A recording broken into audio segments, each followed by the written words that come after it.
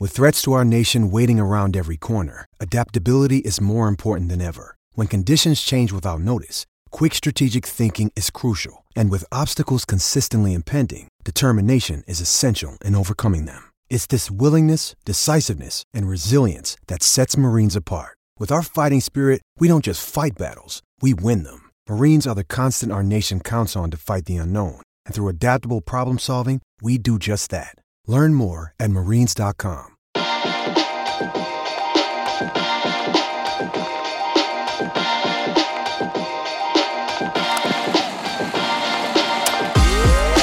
Welcome to the latest episode of Land Grant Holy Lands postseason, post-game instant recaps. My name is Matt Tamanini, and today, this was a huge day, both because it was the Big Ten Championship game and Selection Sunday, so I called in both of our heavy hitters, Gene Ross and Connor Lamons. Gene, thanks for joining us. Good to be here. And Connor, we couldn't do this without you, so thanks for popping on as well. Absolutely. We are a little later than we have been after the other games in terms of after the final buzzer goes off, because we wanted to wait and see what shook out from Selection Sunday and get a full lay of the land in terms of the entire 68-team NCAA tournament. We will be talking about where Ohio State is in the bracket and what we think might be happening from there. But first, we're going to talk about one of the most entertaining games that we've seen in a Big Ten championship game for a while. And, you know, there will not be any F-bombs being dropped at the top of this show, because while we did get a stellar example of the hashtag Ohio State basketball experience, I think for me, guys, that game, especially going down by a huge amount early in the game, I think all Ohio State fans, Chris Holtmann, his entire team, have to be proud of the effort that team turned out. Without Kyle Young, without EJ Liddell playing his best, I think everybody's got to be super excited about the fight that they showed against Illinois, Gene. Yeah, it was definitely encouraging moving forward, and obviously they didn't come back and get the W, but from how bad they started to not crumble against a team as good as Illinois and get their way back into that game and make it a 1-point game, and then they had a 2-point lead in the second period. So it was good to see them battle back. It's got to be encouraging moving forward for the tournament. It'll give them, even though they lost, they'll still have momentum moving forward, knowing that they could beat some of these teams even without a guy like Kyle Young, who is almost one of the most important guys on this roster. And it was good to see, EJ Liddell didn't have a great game, but Dwayne Washington Jr. was amazing in this game. He had a career-high 32 points, and, he really balled out. He kind of willed his team to try to get a win there at the end, but it came up a little bit short. And, overall, there's a lot of positives to take away from this game. It's tough to beat a team like Illinois, who has a 7-footer that's as big as Kofi Coburn when your tallest player is like 6'7". So overall, it was a good game, even though they lost, and it was an entertaining Big Ten championship, to say the least. Yeah, Ohio State ended up falling 91-88 in overtime, but just the fact that they got it that close at all is a huge accomplishment, because at the 9:45 mark in the first half, so 10 minutes and 15 seconds into the game, Illinois was already up by 17 points. However, Ohio State continued to fight back and ended up making it a 5-point game at halftime. Connor, what spurred the change for Ohio State's fortunes in the second half of the first half, so that they were able to kind of get their heads out of the sand and actually start making field goals to the point where they were able to cut it to just 2 possessions going into the locker room? Obviously, Washington was, having himself a game, and it looked like, it was in his eyes that he was going to take over that game again and, either carry his team to victory or carry them to defeat. And, man, he was going crazy. But I think the emergence of Justice Sueing in this game was a huge deal. And obviously, Washington Jr. and Liddell are your big two there. But Justice Sueing has quietly been having a very good season. He's their 3rd leading scorer. And I thought he was huge in this game. He was fantastic. I think he had 22 this game, which I don't know if that's his season high, but it probably is. Having him as a 3rd option there when Liddell just did not have a good day was just huge for the Buckeyes for them to claw back in that one. Yeah, it's interesting. Justice Sueing kind of picked up some of the slack that EJ Liddell wasn't able to carry, but if you look at the stat line for Ohio State, it's a bizarre one. Dwayne Washington Jr. led the way with 32 points. He led all scorers. He was the only scorer Justice Sueing had 22. They were the only scorers in the game above 20. Then you had CJ Walker with 16. Then you had EJ Liddell with 12. The rest of the Ohio State team combined for 6 points. So the scoring was completely concentrated around Washington, Sueing, Liddell, and Walker. There were 2 starters that did not score at all, which when you hear that, you're like, oh, that's really bad. When you hear who they are, maybe not as much of a surprise, as Musa Jallow was 0 for 1 from the floor, and Justin Ahrens did not attempt a field goal. They only played a combined 31 minutes.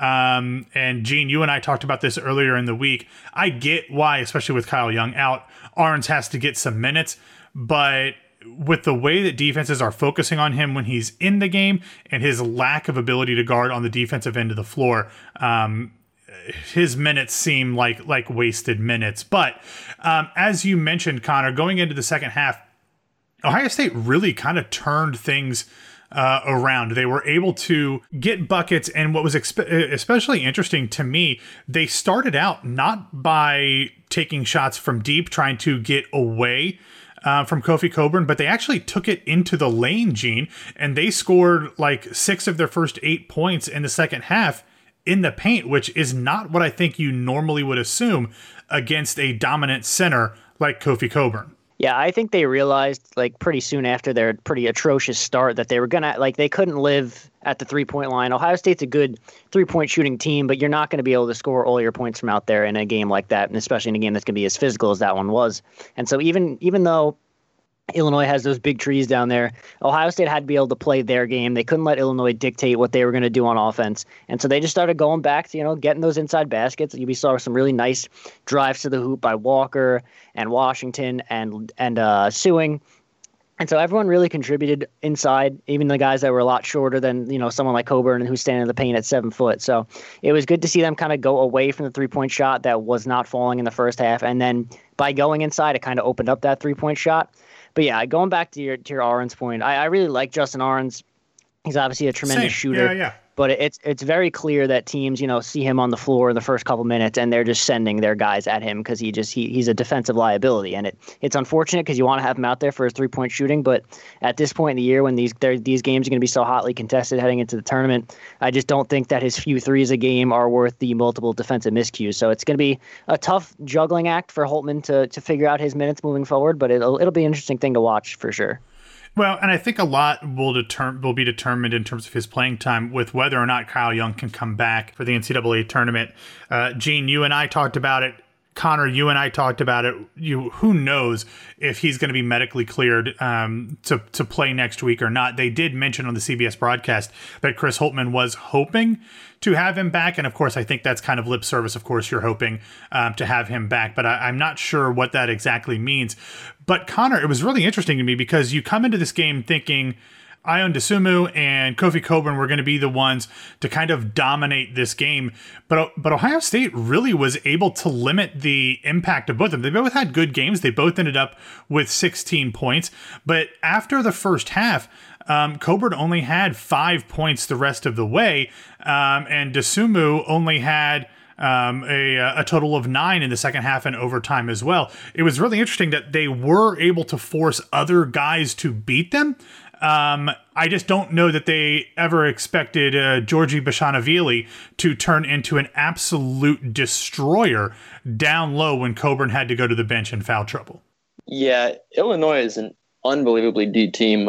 When I did the preseason prediction, I did pick Illinois to win the Big Ten. And if Michigan would have played their full 20-game schedule, maybe Illinois would have won the Big Ten. Maybe not. We'll never know.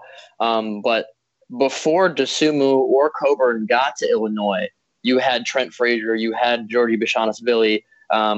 DeMonte Williams is the best 3-point shooter in the Big Ten by percentage, and he went 3 of 3 from beyond the arc today. Beyond their 2 superstars, it's just like Illinois has so many guys that can hurt you.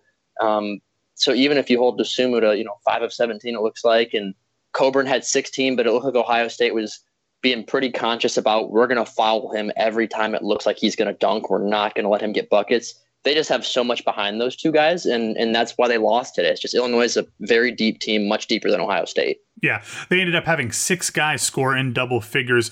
Dosunmu, Coburn, and Andre Curbelo all had 16. Then you had DeMonte Williams with 13. And then finally rounding it out, Trent Frazier had 10. So they were very well balanced, despite the fact that Ohio State actually played some pretty good defense against some of the best players in the country. As we mentioned, they were down by 17 early in the first half. They cut it to 5 when they went in to the locker room for halftime. But with 5 minutes and 35 seconds, CJ Walker hit a really kind of fancy little floating jumper in the lane to put Ohio State up by 2 points. And then they would give the lead back, unfortunately, to Illinois, and it came down the stretch, but down 3 points. Justice Sueing, with 23 seconds, effectively went the length of the floor and just kind of imposed his will on the Illinois defense.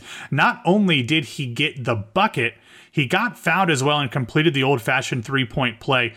We talked about it earlier, guys, but Gene, Justice Sueing is really turning into a guy who is indispensable for this team. We had high expectations for him coming into the season, but it took him a while, it seemed, to not only get used to the Big Ten style of basketball, but kind of a different role for him than he was used to playing in Cal, even though he's been at Ohio State for 2 years now after he sat out last season.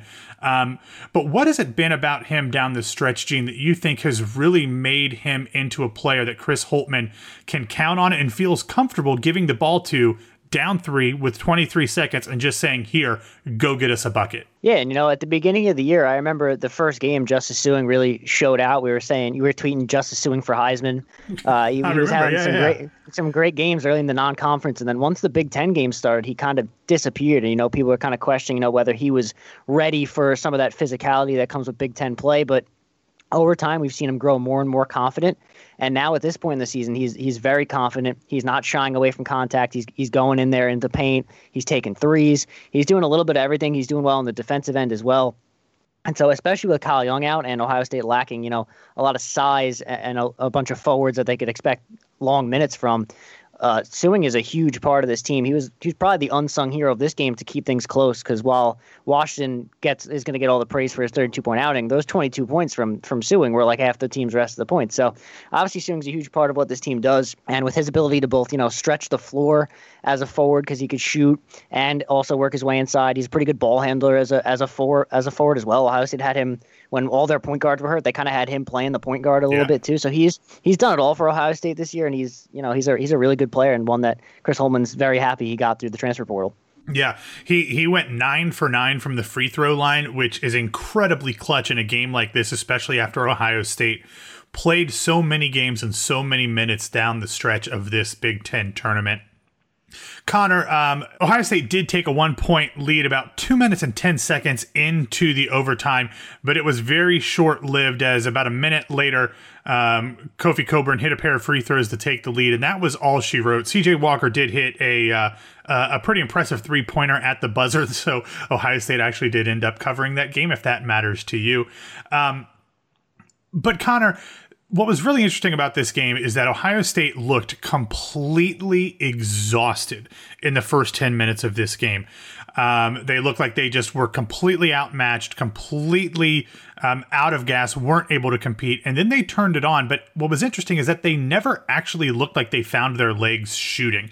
Ohio State, for the game, was 8 of 25 from deep, which is not a recipe for success when you're playing a team as good as Illinois. What do you think Ohio State can take away from this game, despite being completely worn out, despite playing 4 heart-stopping games in a row, 2 of which went to overtime? What do you think they can learn about this game against one of, if not the best team in the country in Illinois, that they can carry forward into the big dance starting on Friday? I think that they can hang with anybody, and they know that now.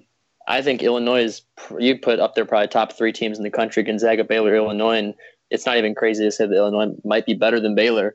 They can hang with anybody. They played really good defense in this conference tournament, something that they had not done at the end of the regular season. and that's the main thing, is that this was a team that was sliding. People were saying maybe a second round exit, which totally is still possible in the NCAA tournament. Anything can happen, but they look like a totally different team in this conference tournament.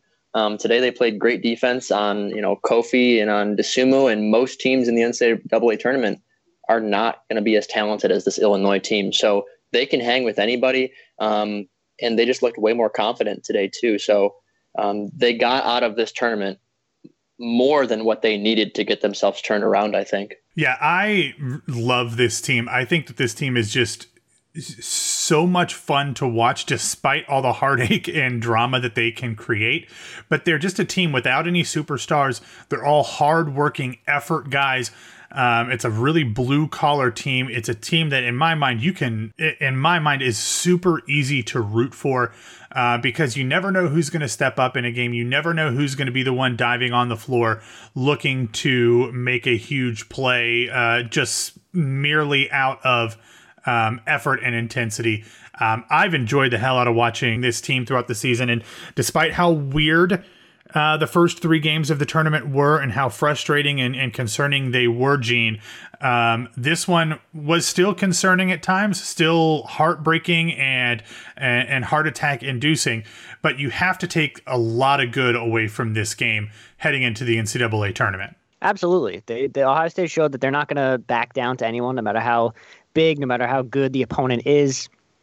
Like I said, being able to fight back from the early hole they put themselves in, not give up, and at one point even take the lead is very impressive. That's some of that's on Chris Holman, but a lot of it's on some of the veteran leadership on this team to kind of keep their guys together. I think a lot of that comes in with CJ Walker, the way he kind of controls the offense whenever he comes in, especially when he comes in off the bench. He seems to just have a calming presence with this team that they kind of move with and they feed off of, and they're all getting up for each other. You see these guys going crazy on the bench and somebody hits a 3, and they are a really entertaining team to watch. But I did think it was kind of a fitting close to the Ohio State basketball experience to have that game kind of not end the way they wanted to, because it'll show them that they can't you can't blow like a double-digit lead in every game and expect to win every game. So to have the Ohio State basketball experience end in defeat, maybe a good thing, a learning point moving forward for them. And they'll have to clean these turnovers up at the end of games if they want to be successful in the NCAA tournament for sure. Yeah, I wasn't going to bring it up. I think it was the Purdue game when EJ Liddell really had some really awful plays down the stretch, missing a dunk,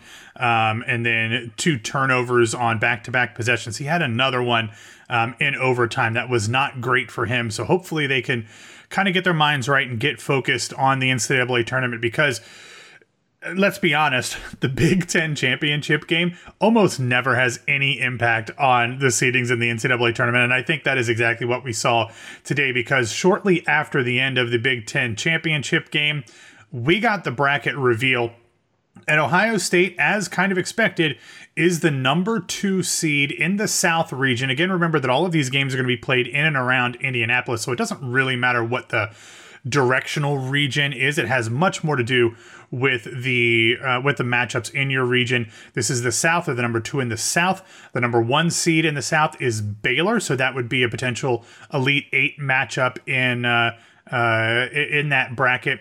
The other Big Ten teams that are in this bracket are number 9 Wisconsin, who will open up against North Carolina. They also have Purdue, who Ohio State saw earlier in the tournament, against number 13 North Texas. Purdue is a 4 seed. But Ohio State will open up the tournament on Friday. Now, you might think, oh, good, they get the extra day of rest. But not so fast, my friend. This year's NCAA tournament, the round of 64 is going to be played on Friday the 19th and Saturday the 20th, meaning the round of 32 will be played on Sunday the 21st and Monday the 22nd. A little difference there from previous years. I'm not exactly sure what the purpose of that was, but maybe just to not worry about too much congestion in Indianapolis for people who are working as much. But Ohio State will open up on Friday against basketball powerhouse Oral Roberts. We do not yet have a time or location for that, but that will be announced in the coming days. Should Ohio State beat Oral Roberts and avoid the 15-2 upset, they will play the winner of Florida, number 7, and number 10, Virginia Tech. Now, Connor, I saw you mention on Twitter that you are actually a fan of this. You think this is a good draw for Ohio State. I will admit, that I have watched nary a second of Florida or Virginia Tech basketball this season. So tell me why this shakes out pretty well for Chris Holtman's Buckeyes. Yeah, well, obviously as the 2 seed, you're going to start out with a 15, and I'm trying to Google it real quick to see how many times a 2. Okay, here we go. 15 seeds all time are 8 and 132 against the 15 seed. So obviously nothing's a given, but I would pretty confidently take Ohio State through the first game, and then you've got Florida and Virginia Tech. Have not watched a whole lot of Virginia Tech this year, I will admit. I have watched a little bit of Florida. With Keontae Johnson, before Keontae Johnson obviously had that episode back in December or January, they were like a national title contender. And after they lost him, it just was not the same team. They're still a very talented team, but that kind of took some wind out of their sails there. They bounced back a little bit towards the end of the season, but Ohio State matches up well with Florida, and I have not watched a whole lot of Virginia Tech, but they're just, the ACC was not a great conference this year. And Virginia Tech, the 10 seed, they're coming out of the ACC. I think Ohio State has a pretty good walk to the Sweet 16, knock on wood. And then from there, we'll see what happens. But at least those first 2 games, I think that Ohio State got a pretty good draw. And their region with Baylor being the 1 seed, getting Baylor instead of Gonzaga, if they were to get that far, is also huge. Yeah, the Oral Roberts was the number 4 seed in the Summit League tournament, and they actually got their berth by going out and winning the conference tournament. So they were the automatic qualifier from the Summit League. They are 16-10 on the season. They are scoring 81.8 points per game, which is 12th nationally, but they also give up 76 points, which is 293rd nationally. So I think there's a fairly good chance that Ohio State and Oral Roberts, or Bob Mouth, if you want to call him that, will put up a ton of points in their game on Friday. So that should be at least entertaining and exciting, and potentially a game where we see a lot of points scored. Looking at the 2 teams that Ohio State could potentially match up against in the round of 32, the Florida Gators did end up finishing 5th in the SEC. They are 14-9 on the season. Their numbers are a little bit more average, 74 points per game scored, 69.8 points allowed per game. And then over in the ACC, as you said, Connor, Virginia Tech was 3rd in the ACC with a 15-6 record, scoring 72.1 points per game, but only allowing 65.5. It should be interesting. It should be something that I think Ohio State fans should feel pretty good about going in there. Gene, as you look at this bracket in totality, we said Ohio State's got a fairly favorable draw. I thought it was pretty obvious. Connor, you and I both tweeted something at basically the exact same time, saying that once we saw that Baylor was the number 1 seed in the South, we knew Ohio State was probably going to be the number 2, having already seen Iowa and Gonzaga matched up in the West, because we knew that both Michigan and Illinois would end up being number 1 seeds, Michigan in the quote-unquote East and Illinois in the quote-unquote Midwest. As you kind of scroll through the rest of this, what jumps out to you, Gene, from the rest of this bracket? Is it the MSU Spartans presented by Rocket Mortgage facing off against UCLA in the first 4? Is it something else matched up in there? Is it Rutgers finally making the tournament for the first time in program history? Aside from Ohio State's matchups, what are you seeing when you scroll through the 68 teams in the bracket? So just to start with Ohio State's region, Ohio State was actually the number 6 overall seed, so the second highest number 2 seed behind Alabama. They're actually ahead of Iowa, so that's a little surprising, but either way, Ohio State's region has a lot of interesting teams in it with some lower seeds. You got number 8 North Carolina that can make a run if they get hot. They definitely got the guys to do it, but they probably haven't played up to the level they should this season. Number 5 Villanova isn't quite the same team without Colin Gillespie with his injury, so it's going to be interesting to see how they play. And I don't know if there's anybody in this region Ohio State wants to avoid more than number 4 Purdue. I don't think they want to play them again with the way that the first 3 games have gone, but it'd be interesting if Purdue would have to obviously beat Baylor or whoever made it out of the top to get there. So that's a long way off. I think number 6 Texas Tech is another interesting team in that region that can make a little bit of a run with Matt McClung and those guys. But otherwise in the region, there are some, there's a lot of interesting matchups. I think the 12-5 matchup between Georgetown and Colorado is very interesting. I don't think the Pac-12 has been very good at all this year, and Georgetown is the hottest team in the Big East right now. So that's one to look out for. Other than that, Cleveland State over Houston, a 15-2 matchup. Cleveland State with a little juice at the end of the year. That could be a nice little fun Ohio upset there for you. But, other than that, it seems like a pretty good bracket. There's a lot of fun matchups. The 8 and 9 games are all pretty good. I love that play-in game between Michigan State and UCLA. That'll be one of probably the best play-in games we've seen in quite a while.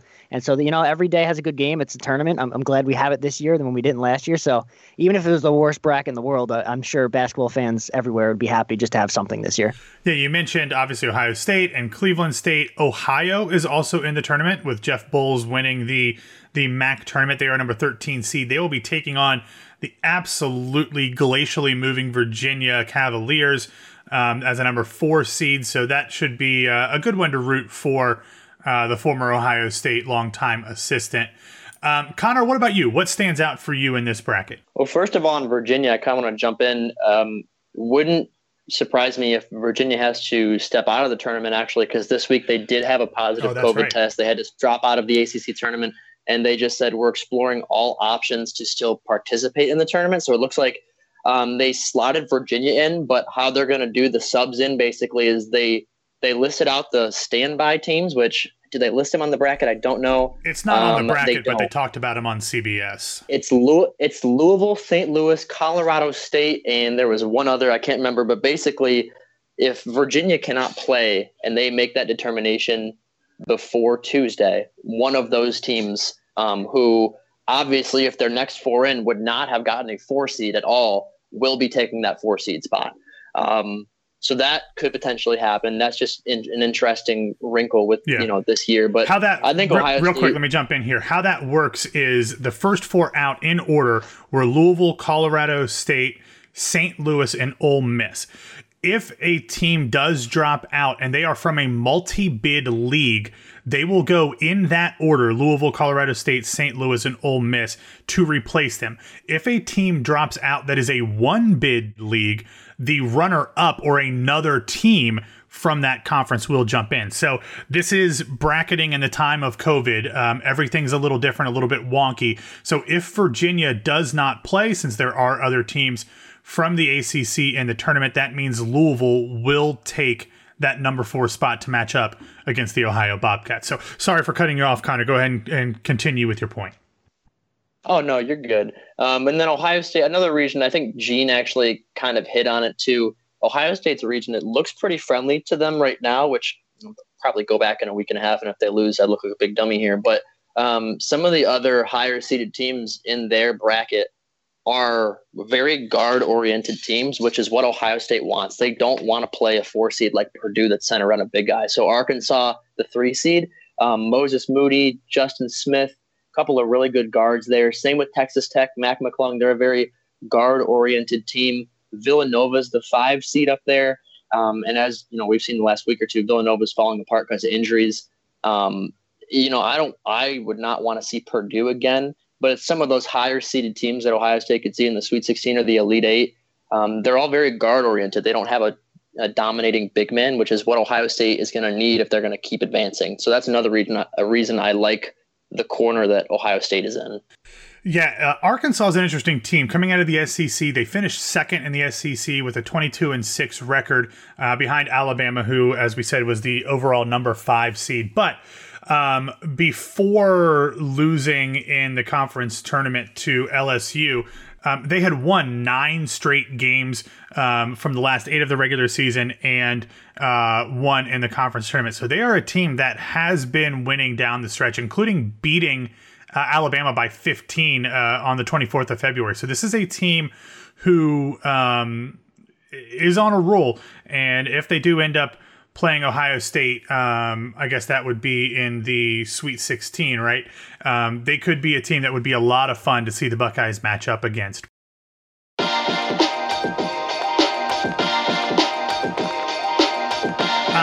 Gene, we've talked a lot about the strength of the Big Ten this season. This is obviously the best conference in the country. They led the way with 9 teams in the tournament. No other conference had more than 7. If you had to put a guess on it, looking at the brackets real quick, obviously we haven't had time to fill in our brackets or anything, but if you had to guess, how many teams from the Big Ten are still playing on the quote-unquote second weekend, which will actually start on Saturday, the 27th. We'll just go in kind of in order of the way they're on the bracket here. I think Wisconsin's out first round. I don't know how they're a 9. I don't like anything about Wisconsin really.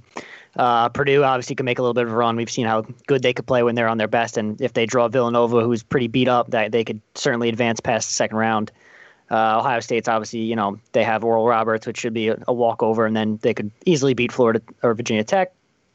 Moving on, Illinois is one of the best teams in the country. I can't see them losing before then. Rutgers and Clemson's an interesting game. Rutgers could go either way. Rutgers is my favorite team in the first round. Nothing else. Anything to beat Clemson. I don't care what sport. I don't care the opponent. As long as Clemson loses, I am totally fine with that. I'll certainly be rooting for Rutgers, but I don't know if they'll make it past, the second game. They could beat Clemson. I'm going to pick them against Clemson just out of respect, but I don't know if they're making it much farther than that. Maryland, UConn's an interesting game. James Bouknight at UConn's a lot of fun to watch. I'm kind of hoping UConn makes a little bit of a run there, so I won't be too upset if Mark Turgeon and his boys lose in the first or second round. MSU obviously is a play-in, and then they draw BYU. So I think if MSU wins that play-in game, they could certainly make a little bit of a run here, because I don't think BYU is anything super crazy or unbeatable from them. And Michigan State, as we've seen, they beat the Buckeyes late in the year. They're not the worst team in the world when their guards are hitting shots. Yeah, they beat Michigan as well. And Michigan. So they'd have to face the winner of Texas and Abilene Christian in the round of 32 to make it to the Sweet 16. Yeah, and, Texas has been up and down this year, but they finished strong, and so we'll see what happens there. And then, obviously, Michigan's a team like Illinois that I can't see losing before, the Elite Eight. So, a good amount could be on the second weekend. I wouldn't be surprised if we see 2 Big Ten teams in the Final Four. Yeah. We also had Iowa, who would have to play Grand Canyon in the opening round, and then the winner of Oregon and VCU. So I'm assuming we can chalk them into the Sweet 16 as well.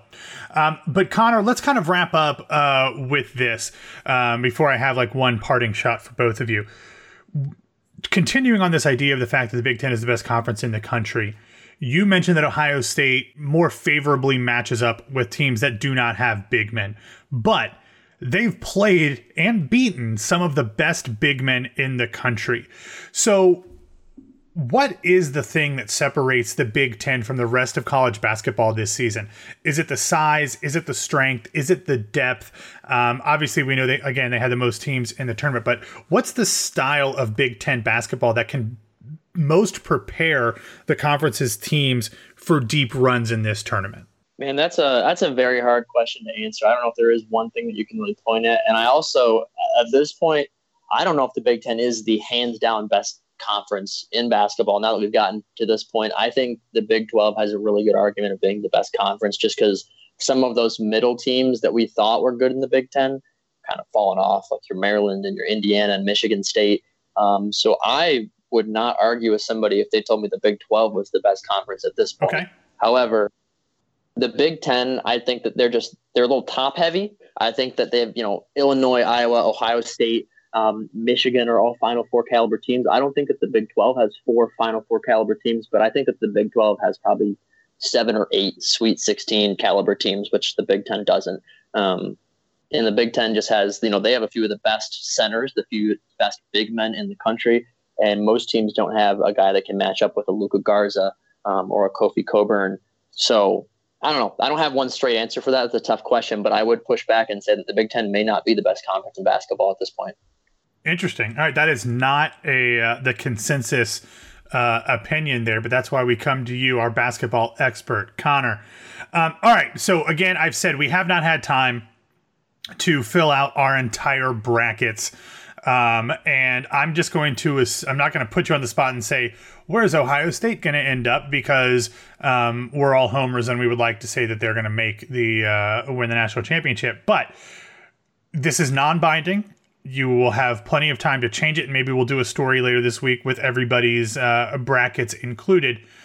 But looking at the brackets and not doing any research, I want to know what both of you think will be the Final Four and national championship game and winner. Off the top of your heads, again, non-binding, I'm not going to hold you to this, but just your gut reactions. I'm interested to hear what you think. Gene, let's start with you. All right, this is gonna be tough on the spot as a first look, but let's run through it. So I think Gonzaga's region isn't very hard, and I also think Gonzaga is the clear best team in the country. I mean, obviously they went undefeated, and Gonzaga has this kind of this track record of falling apart in the tournament. But I think this Gonzaga team is legit. They've got like a crazy good roster. I think they had 4 All-Americans like in their starting 5, so they're pretty nuts. I think they're gonna sweep their way easily to the Final Four. I'm going to pick Ohio State in their region just because why not? They got a favorable region. I'm not really super worried about Baylor. I know Baylor is a good team, but if you're going to get one of these 1 seeds, I think that's who Ohio State would want out of all the 4. I'm going to pick Illinois as well just because that's how I get my 2 Big Ten teams in there. People probably thought I meant Michigan and Illinois, but I meant Ohio State and Illinois. So those are 2 Big Ten Final Four teams. And then I am going to pick anyone to beat Michigan. So let's see who I could pick here. Let's take James Bouknight and UConn and make a run in the tourney. He's gonna Kemba Walker his way to the Final Four. Okay. So then from there, I think Gonzaga. You get a Gonzaga. Let's get a Gonzaga Ohio State national championship. We know Ohio State and Gonzaga's history, and much like today's game against Illinois, I think Gonzaga just pulls it out in the end and comes out on top, and they finish an undefeated season. Wow. That's some cojones there from Gene. That is why you are one of our co-managing editors, so I respect that a lot. Connor, what do you got? Oh, boy. All right, I'm going to be probably a lot less flavorful than he was there.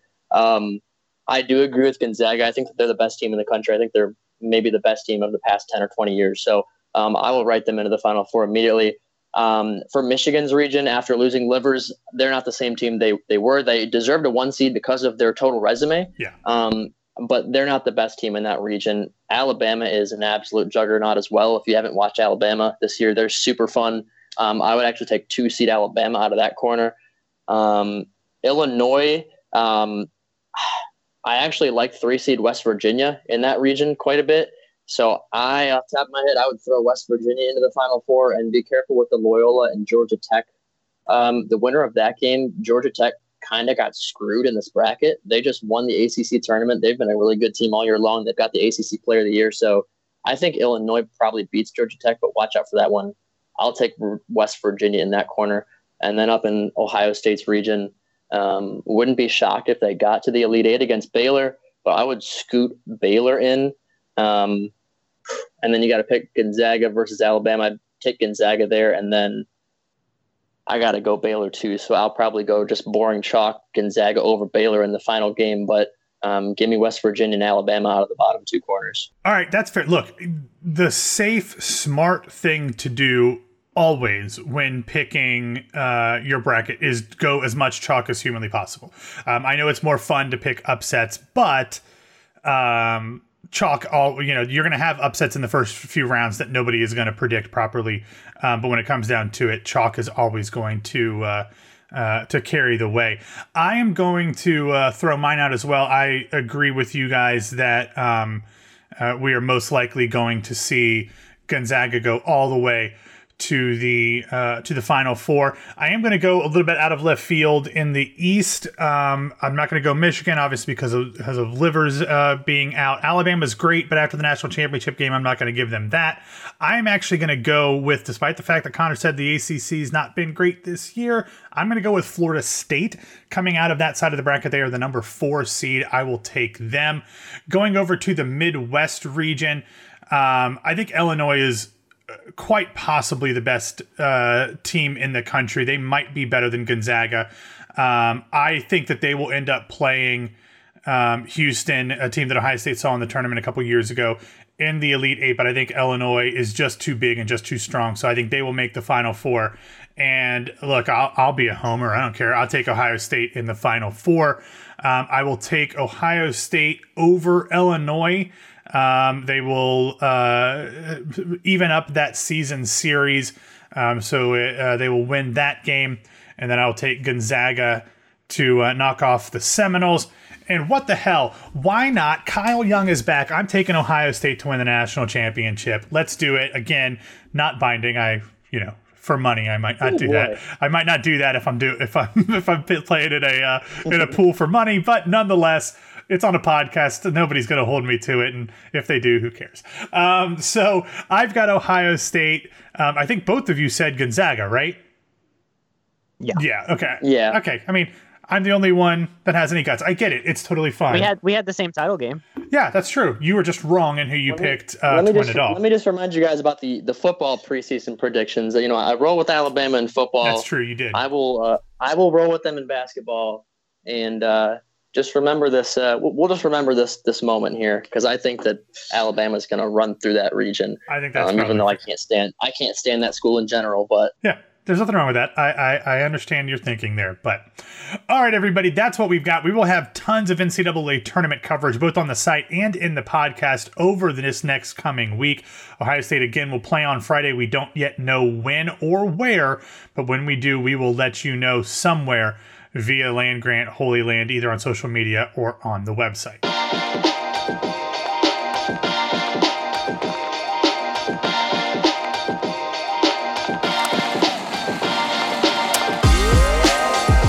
All right, thanks again for listening to this episode of Land Grant Holy Land's postseason instant recap podcast coverage. If you are finding this episode on our website, landgrantholyland.com, please subscribe wherever you get your podcasts. We are by far bringing you the most unique and varied perspectives in the entire Ohio State podcasting universe, for better or for worse, so don't miss out. And also, don't forget to follow Land Grant Holy Land on Twitter at LandGrant33. You can find me at BWWMatt. Gene, where can people find you? You can find me on Twitter at Gene_Ross23, and of course, writing at Land Grant Holy Land. Connor, what about you, man? Twitter is at Lemons. That's LEMONS_Connor. And as well, don't just follow me. Follow the main account. Follow Land Grant 33, because that's where the good stuff's actually coming from. All right, everybody. Thanks for listening. We will talk to you soon. And as always, go Bucks.